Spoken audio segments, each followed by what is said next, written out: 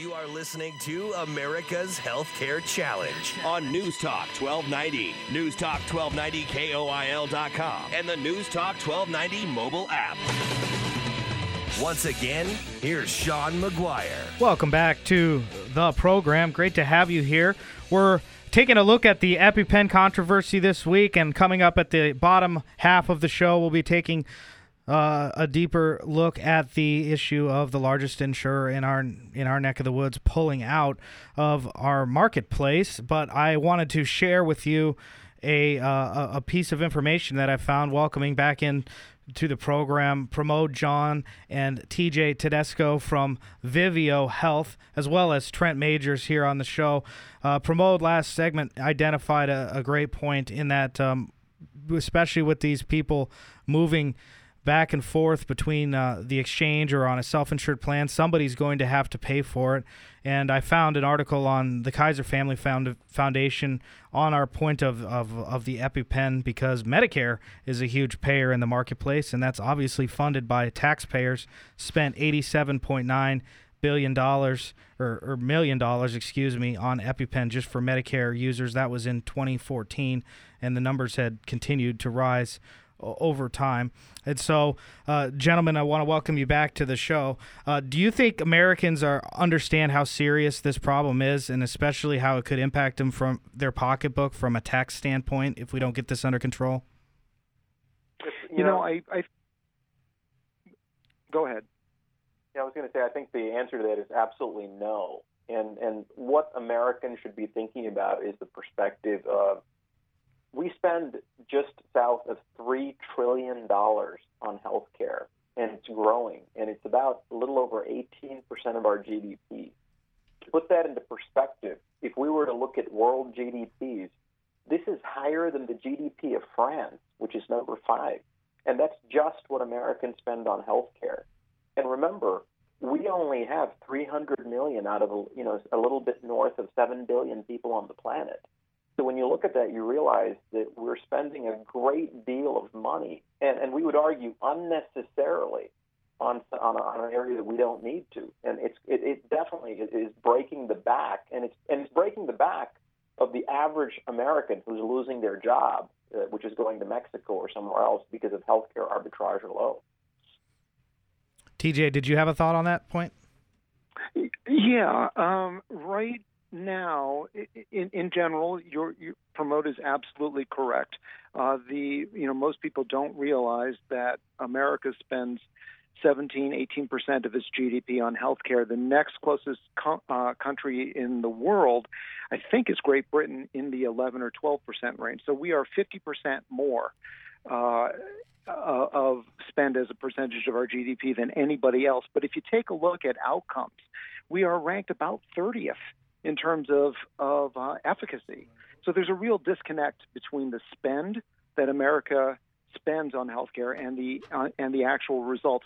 But however, we're in a little bit of a window right now, and very frankly, we have the Mylan EpiPen situation to thank, if that's the right word, to thank for it. Because right now, what has this done? This outrage, which is felt coast to coast, is being reflected in Congress, and there's certainly a role for Congress to play, and so I think it's Tammy Duckworth introduced the Fair Accountability and Innovation Research Drug Pricing Act of 2016, I think a week ago or so. And but if we take a look at what Congress is trying to do, it's trying to force drug makers to rationalize any price increase over 10%, and giving at least 30 days notice of the price increase. So that's fine, and we certainly applaud the effort. However, it's not really in all due respect, it's not addressing the source of the problem, and the source is the structure of how drugs are transacted in America. And as I think we've made clear now, drugs are a very significant portion of our overall spend. So the question and we're not alone, there's other companies doing this as well, but the question is, how do we, instead of settle for a 10% increase, which is what this Drug Pricing Act is trying to do, speaking just for ourselves, we're trying to deconstruct why it's this way and what can we do to actually lower the costs. And I think that's a fundamental difference. And one of the things that you can use to lower the cost is the power of data. Would you not say? Could you talk to us a little bit about some of the ways that you guys are able to use data to improve things for folks out there? Yeah, absolutely. I think one of the terms that we use in the industry uses is evidence-based medicine. And if you think about it for a second, it's sort of an oxymoron, right? Because all of us assume that when we are practicing medicine, that there is evidence behind it, right? It doesn't have to be explicitly stated that this is evidence versus this is non-evidence-based medicine, right? But imagine that today, if you actually look at, well, how do we practice medicine and why are we talking about evidence? Because you find out as you look under the hood for the first time that actually the way we practice medicine often doesn't have any evidence in how we think about data and the use of it, and no evidence that any of these things work. And by the way, if you were to start, one of the areas that we focus on is in the area of drugs. So we think one of the most important questions, all of us can look at the price of something and say, hey, the price is going up. But the thing that we're not able to really assess is a much more important question of, look, there's this $50,000 a year therapy, that someone is paying for. Does it actually work?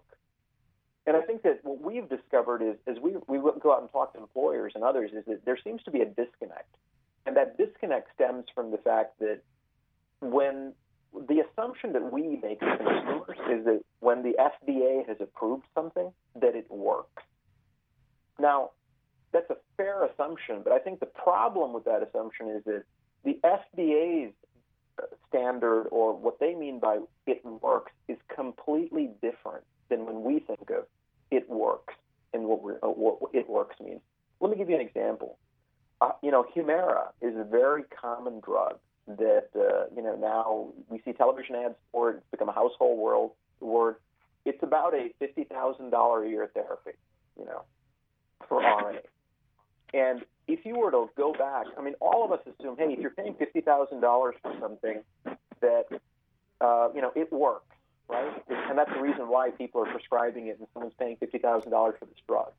But if you go back and pull the clinical trial data on Humira, you'll find something interesting. One is that the FDA standard for whether Humira worked in the drug trials was based on what's called an ACR test, which measures your joints, the swollen joints, other things. So it's an objective test to figure out, how is the disease progressing?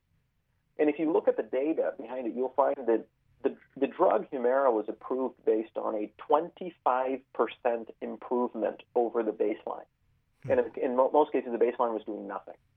So then, number one, you can step back and ask a really interesting question of, wow, we're paying $50,000 a year for a drug that improved the symptoms by 25%, which meant that if you had 8 swollen joints, now you have 6 swollen joints, and as a result, that's worth $50,000.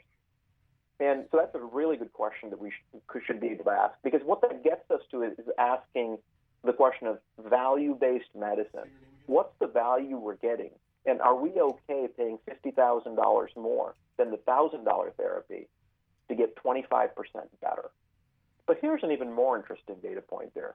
If you were to pull the data on Humira, you'd see that 19% of the people who took, in the clinical trials, who took sugar water also improved by 25% without being on the $50,000 a year drug, which is mind-boggling and scary when you think about the fact that almost 20% of the people, all we had to do was give them sugar water rather than a $50,000 drug, and they did just as well.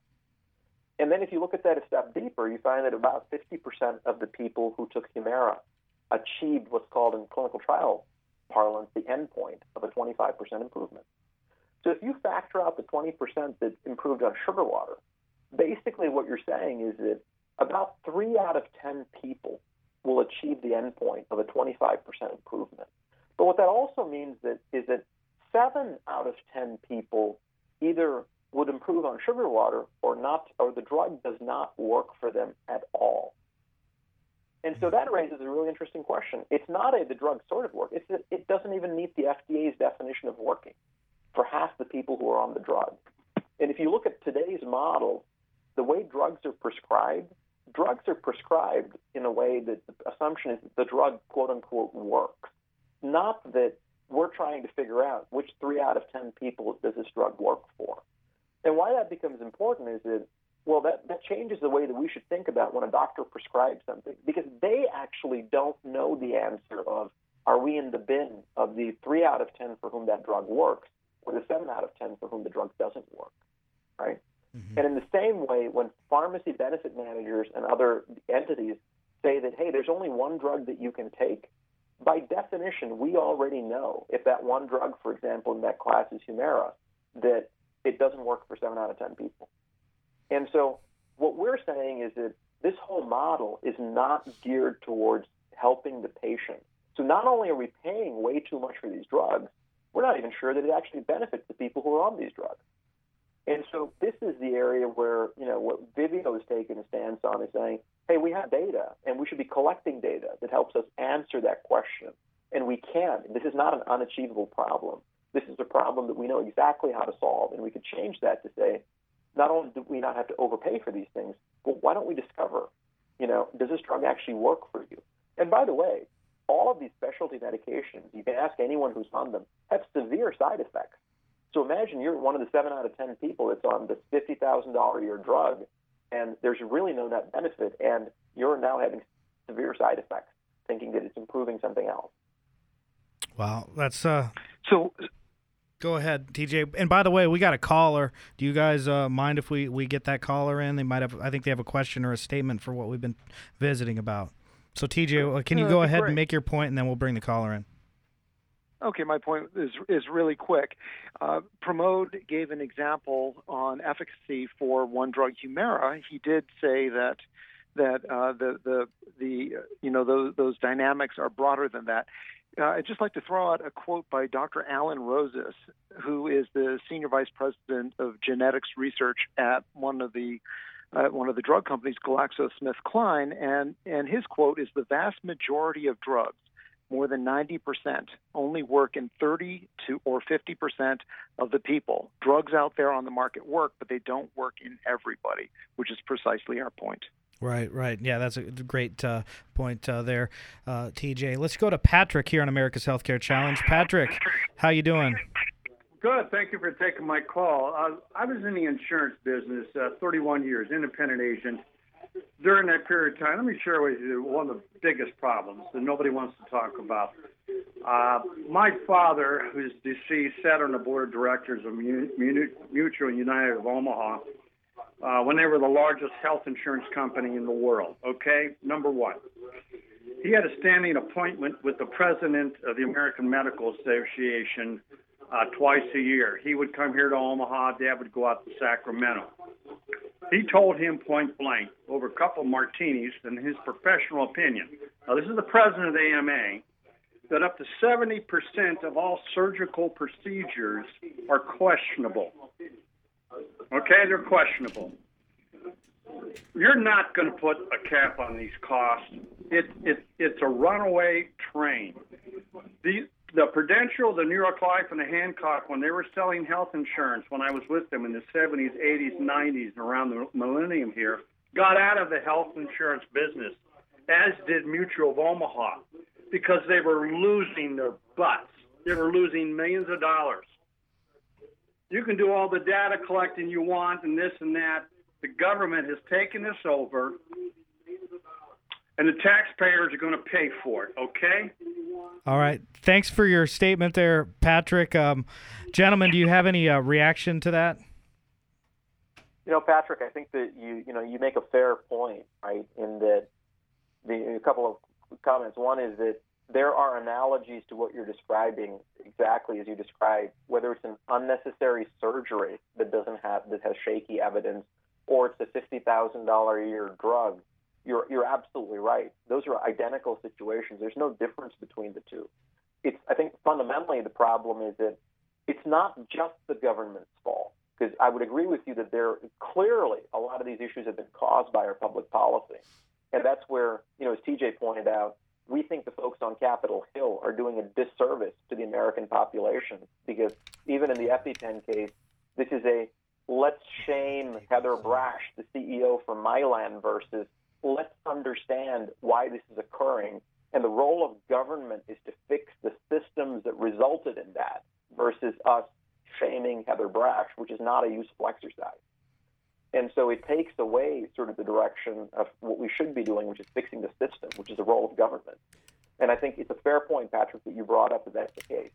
But that being said, in America, we've seen a lot of change as a result of the public sector, of private companies, that have changed the way many of these large economic systems have worked.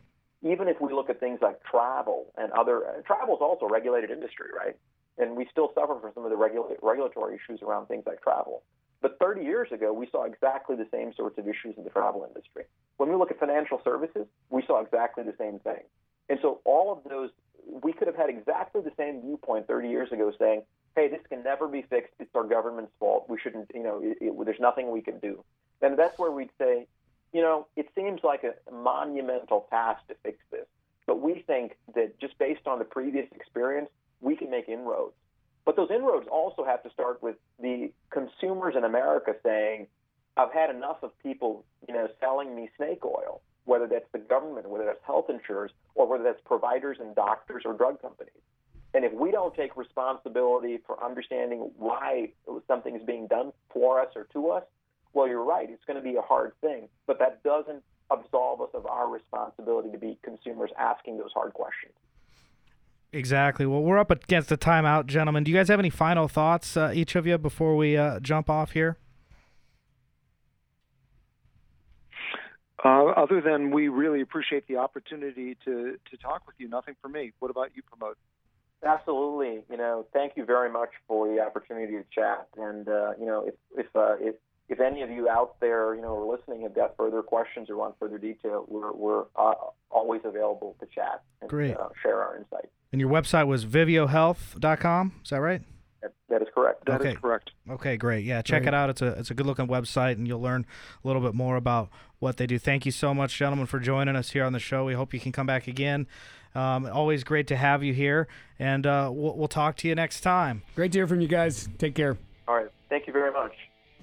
All right, that was Pramod John and TJ Tedesco from Vivio Health. When we come back, more on the breaking news of the largest insurer pulling out of the marketplace.